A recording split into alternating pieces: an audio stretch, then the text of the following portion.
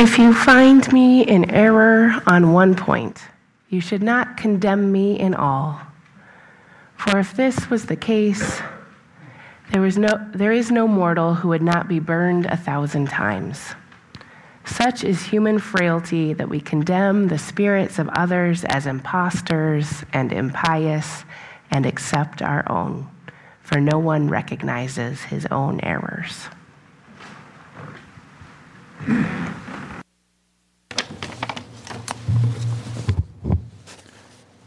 Demeter's prayer to Hades. This alone is what I wish for you, knowledge. To understand each desire has an edge. To know we are responsible for the lives we change. No faith comes without cost. No one believes without dying. Now, for the first time, I see clearly the trail you planted, what ground opened to waste, though you dreamed a wealth of flowers. There are no curses, only mirrors held up to the souls of gods and mortals. And so I give up this fate too. Believe in yourself. Go ahead. See where it gets you. A prayer for Palm Sunday. And so we come on our donkeys, some from Detroit and some from Tokyo, and even a few from Seoul. With horns blaring and brakes screeching, we enter the city, the Holy of Holies. We know what Caesar wants, testing ranges and new arenas, while the homeless haunt church basements and the poor shuffle in the streets. But we march to a different drummer. Not many rich, not many mighty. A vagabond crew in a strange land whose ways are not our ways, nor thoughts our thoughts. But let us be of good cheer. Let the word out. The donkey is mightier than the missile, and flowers have been known to split a rock. This week moves inexorably toward Friday. It is Caesar's week, but it is God's world.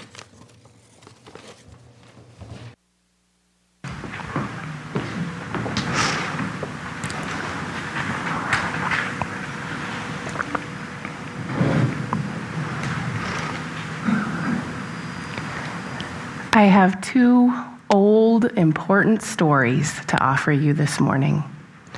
Two stories of prophets. Two stories of prophets who were devoted to truth. Two stories of prophets entering their cities, the cities where they would meet their deaths. Two stories, strangely, of prophets making references to talking stones. Stones that would proclaim the truth if human voices fell silent. The first story is the story of Palm Sunday. We join with many in the Christian tradition in telling this story today, the story of the prophet Jesus. And in my favorite version of the story, the one told in the Gospel according to Luke, there are no palms at all. Jesus enters the city of Jerusalem riding on a colt, accompanied by many of his followers. And the followers are shouting joyfully and spreading their cloaks on the road, so the colt carrying Jesus does not walk on the bare ground. This is a sign of respect. And as the story goes, Jesus is off to face people who disagree with him. Jesus is certain that he will die, but he is willing to die. He's willing to die for his truth, a truth that would not let him go. He believed in reform and love and justice and inclusion and forgiveness. He healed the sick and welcomed the outcast. And this challenged the authorities of his day and led to his death. As Jesus enters Jerusalem, he's surrounded by a loud crowd. And some of the religious leaders nearby call on Jesus to keep his people quiet. They say, "Teacher, order your people to stop." And Jesus responds, "I tell you, if these people were silent, the stones would shout out." Jesus believes that the truth of his ministry is so powerful that stones would shout out the truth if human voices fall silent. This story is being read and told and remembered by many people in many churches this morning, this Palm Sunday morning. And we join them because this is our story too. Our Unitarian and our Universalist roots can be traced to Jesus and his ministry. His message inspired the founders of our faith. We are the heirs of the dissenting tradition of Christianity with roots in the radical Reformation. And that's not all we are, but it is a key part of who we are. So the stories of Jesus belong to us too. And I know that those of us gathered here have a wide variety of relationships to Jesus and the stories about him. Some of us believe he is divine. Others regard him as a wise teacher. Some of us have had experiences that make it painful to hear about Jesus, as his name has been used in ways that caused us pain. Some of us don't have any particular emotional attachment at all.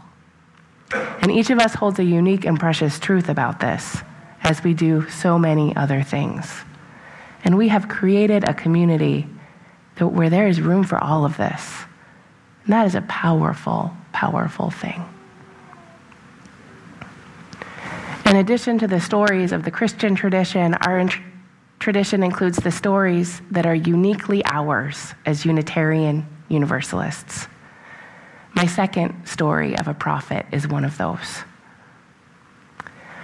About 1,500 years after Jesus entered Jerusalem, another man stood on the outskirts of a city where he knew no good would come to him.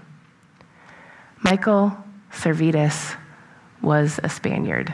And if you're thinking that Michael Servetus does not sound like a Spanish name, you are right. His name at birth was Miguel Serveto, and he was born in 1511 in the early decades of the Spanish Inquisition. In that era, names were commonly made to sound more Latin when they were written, and Servetus follows that pattern. Miguel or Michael Serveto or Servetus, or however we want to refer to him, was by all accounts brilliant. He was a lawyer, a physician, a theologian. And he didn't just have all of these professions, he excelled at them. He served as physician to an archbishop.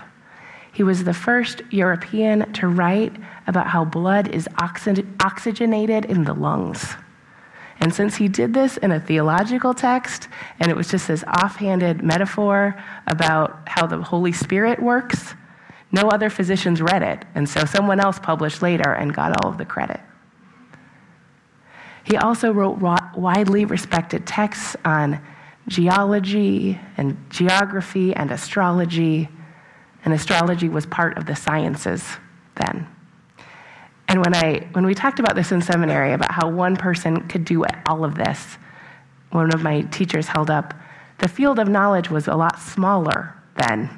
So law school was 1 year, as was medical school. There just wasn't as much to know, which is reassuring, but still, he was brilliant.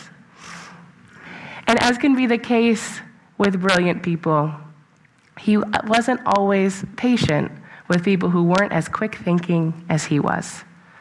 Perhaps you know some people like that in your life. People who are very knowledgeable but aren't very patient. People who believe they understand the whole truth and aren't always very willing to listen to others' views. And while it's hard to fully understand someone's personality across the centuries like this, it seems like Servetus was one of those kinds of people. But we're getting ahead of ourselves. For his story to make sense, we need to know some more history. In the centuries before Michael Servetus was born, The land that we now know as Spain was the most religiously tolerant place in Europe. Jews, Christians, and Muslims lived together relatively peacefully. But by Servetus' time, Jews and Muslims had been forced out of what is now Spain. Many chose to convert to Christianity in order to stay in their native land. The Spanish Inquisition, led by the leaders of the Catholic Church, persecuted people who had outwardly converted but still practiced their original faith in private. Many were tortured and burned at the stake because others thought they were not Christian enough. And Michael Servetus saw that the Trinity was a major obstacle for these newly converted Christians. How could God be the Father, Jesus, the Holy Spirit, and be one God at the same time? So Servetus, a 15-year-old law student at the time, started reading the Bible with his friends. He wanted to discover what it said about the Trinity, and he found not much, not anything. Servetus later wrote, "To me, not only the syllables, but all the letters from the mouths of babes, even the very stones themselves, cry out that there is one God, the Father. Not one word is found in the Bible about the Trinity." So there's a prophet talking about shouting stones again. Servetus believed that the truth of his understanding was so powerful that stones would shout out if human voices fell silent. Servetus believed in the unity of God, not the Trinity, and this belief made him one of the first modern Unitarians. And it's important to name or describe more of Servetus's God, of his understanding. It doesn't quite match the Unitarian idea that evolved later. So Servetus believed in the oneness of God and that everything was God. Servetus believed there was nothing that God was not, nowhere that God was not. Every person, every animal, every object, every place, even the devil, because Servetus believed in the devil, all of that is part of God. This idea of God in everything and everywhere is part of many earth-centered traditions, and the theological word for this kind of understanding of God is pantheism. Servetus also revered Jesus as the eternal Son of God and made him the focus of his devotional life. He even called out to Jesus when he was dying. But again, I'm getting ahead of myself in this story. Servetus, with his Unitarian pantheism, thought he had solved the problem of the Inquisition and religious conflict in general. Everyone should just stop believing in the Trinity. God is God, Jesus is not God. And if everyone just agrees with me, he must have thought to himself, we can stop the Inquisition and the religious conflict sweeping Europe and do something else. So he wrote books about his ideas and letters to religious authorities in Spain and France and Switzerland, including John Calvin, the founder of the Reformed tradition, who was the civil and religious leader of Geneva then. So here Servetus was, still a teenager, writing to the religious authorities to tell them that they are wrong and he is right, and if they would just study the Bible and think harder, they would agree with him about not only the Trinity, but about whether baptism should happen to adults or children, and about salvation. And so as you might imagine, this did not go over very well. Servetus did not end the Inquisition. He was called a heretic. Charges were brought against him by the Catholic Inquisition, and in an era when the Catholic Church and the newly forming Protestant churches agreed on very little, they agreed on their hatreds for Servetus' teachings. The authorities in both communities burned his writings and wanted to put him on trial. And there is some speculation that the Catholics and the Protestants passed evidence against Servetus back and forth between them, and they did not cooperate on anything then. So Servetus spent decades in hiding, using fake names. And during this time, he practiced medicine and wrote his books on non-religious topics. But his idea, his Unitarian idea, would not let him go. He would publish under new names and write new letters and be newly persecuted. And then that cycle would continue. He'd move to a new city, and this would keep happening. So one particularly dramatic episode involved him escaping from jail where he had been held by a French Catholic inquisitor in the middle of the night in his pajamas. And so after he escapes in his pajamas, Servetus seeks refuge in Italy, where a few others shared his Unitarian idea, and where he thought he might be safe. And on his way, he went to Geneva, home of John Calvin, who had become over the decades one of Servetus's chief adversaries. I can picture Servetus standing outside Geneva, pondering his next move. There were no crowds to praise him as he entered the city. He did not have disciples to accompany him or find him a colt or throw cloaks across his path. He had only the stones and the trees, and they witnessed a man deciding what he would do with his idea, his truth that would not let him go. He could have traveled another route to safety in Italy, but he chose Geneva. No one knows why. I believe he had no choice. His truth compelled him. He had to convince Calvin of the Unitarian position. Shortly after Servetus arrived in Geneva, Sunday came. Servetus went to John Calvin's church to hear him preach, perhaps to confront him. We don't know. And he was recognized, arrested, and thrown in jail. And I bet you can guess how this story ends. Had Calvin accepted the Unitarian idea, this room might be a little more full today. Perhaps there'd be a Servetus College up the road in Grand Rapids. Calvin had Servetus executed, burned at the stake. Servetus' pleas for tolerance and belief, like the one I read earlier, went unheard. Servetus became one of the first of many Unitarian martyrs. Servetus and Jesus are two of the many who have died so we can believe.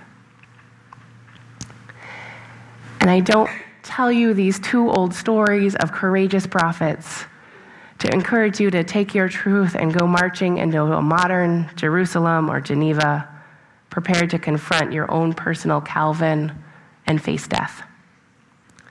We are not all called to be martyrs. But it is our responsibility to know these stories, the stories of those who died for our beliefs. In our radical Christian roots, there are many, many stories like this. People who gave their lives for their truth. And if we don't know these stories, we're missing so much. We become walls without foundations and trees without roots. We know that so much has changed in the centuries since that story, the centuries since Servetus was burned in Geneva. Protestantism, which was in its early days then, has become a major part of the Christian tradition. John Calvin and other reformers' teachings birthed the Reformed tradition, which includes the Reformed and Presbyterian churches. Servetus' ideas influenced a number of radical Protestants, including early Unitarians, who we claim as our spiritual ancestors. And it helped spread the idea to have Servetus burned. It's really good publicity in a perverse way. And it also meant other people could publish his works without continuing to threaten his life. So people read and considered Servetus' ideas in a new way after he died. We know that religious difference is rarely a matter of life and death now, at least in this part of the world. And that has to do with Servetus as well. His death horrified many. Many people who did not agree with what he wrote still believed that it was wrong for him to die for those beliefs. Sebastian Castillo was a church leader in Basel who spoke for many when he wrote to John Calvin following the death of Servetus To seek truth and to utter what one believes to be true can never be a crime. No one must be forced to accept a conviction. Conviction is free. In a later letter, also to Calvin, he wrote, "What do we really mean by the term heretic? Whom are we entitled to call a heretic without being unjust? I do not believe that all those termed heretics are really such. When I reflect on what a heretic really is, I can find no other criterion than that we are all heretics in the eyes of those who do not share our views." And he continues, "We can live together peacefully only when we control our intolerance. Even though there will always be differences of opinion from time to time, we can at any rate come to general understandings, can love one another, and can enter the bonds of peace." We know that religious persecution is not just a relic of the early modern era. We know religious persecution is still alive in our world. There are places where people are put to death for blasphemy. Our current administration seems to be trying their hardest to institute a religious test for traveling to this country. And yet many of us are able to cross religious boundaries and come to general understandings, love one another, and enter the bonds of peace in a way that would have been inconceivable 5 centuries ago. We're able to hold fast to our truths and recognize that others disagree with us and not kill them. And that's pretty amazing. I know this in my life, and I know this because I see it in the life of our congregation. One moment in which this was so true in my life was my wedding. Many of you know that my husband, Brian, attends St. Luke's Episcopal Church. He was actually recently elected to serve on their board, so we do a lot of inside the church talk at my house now. When we got married 5.5 years ago, he was Roman Catholic. And we even went through Catholic marriage preparation, which was fascinating to me, and played a big role in his decision to leave the church. Our officiant at our wedding was a dear friend who's a Presbyterian minister. And though we had no way of knowing that this was a relevant detail then, she's a native of Kalamazoo. So that day, it was a Presbyterian officiating a marriage between a Catholic and a Unitarian Universalist. So I think we made Calvin, Servetus, and the Inquisitors all roll over in their graves a little bit that day. Even though there will always be differences of opinion, and those differences matter, we can come to general understandings and love one another. And this coming to general understandings is not just a story of my life. It's a story of People's Church life. We know that our beliefs matter, and we also know how to identify where our beliefs and values overlap so we can form alliances and do good and important work in the world. The fact that we can be a church where not everyone believes the same thing is a powerful example to the world. We know in ways that Servetus and his contemporaries didn't know or couldn't know that beginning a relationship with someone by telling them that they are wrong rarely turns out well. In our work with Isaac, a coalition of congregations and other community partners, we join with groups that we do not agree with about everything, but we agree about many things, and we come to general understandings and work together to make our community more just and more peaceful. And in our work to support the Altiara family from Syria, make a life here in Kalamazoo, we partnered with the refugee program of Bethany Christian Services, a social service agency with roots in the Reformed tradition. Again, what would Calvin and Servetus think of these Unitarians and Reformed folks working together to support a Muslim family making a life here? It's amazing what has changed.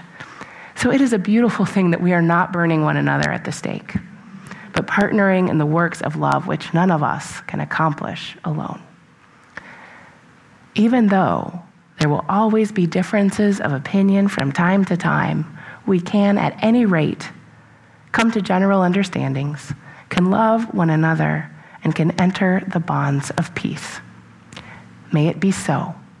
May we make it so. And amen.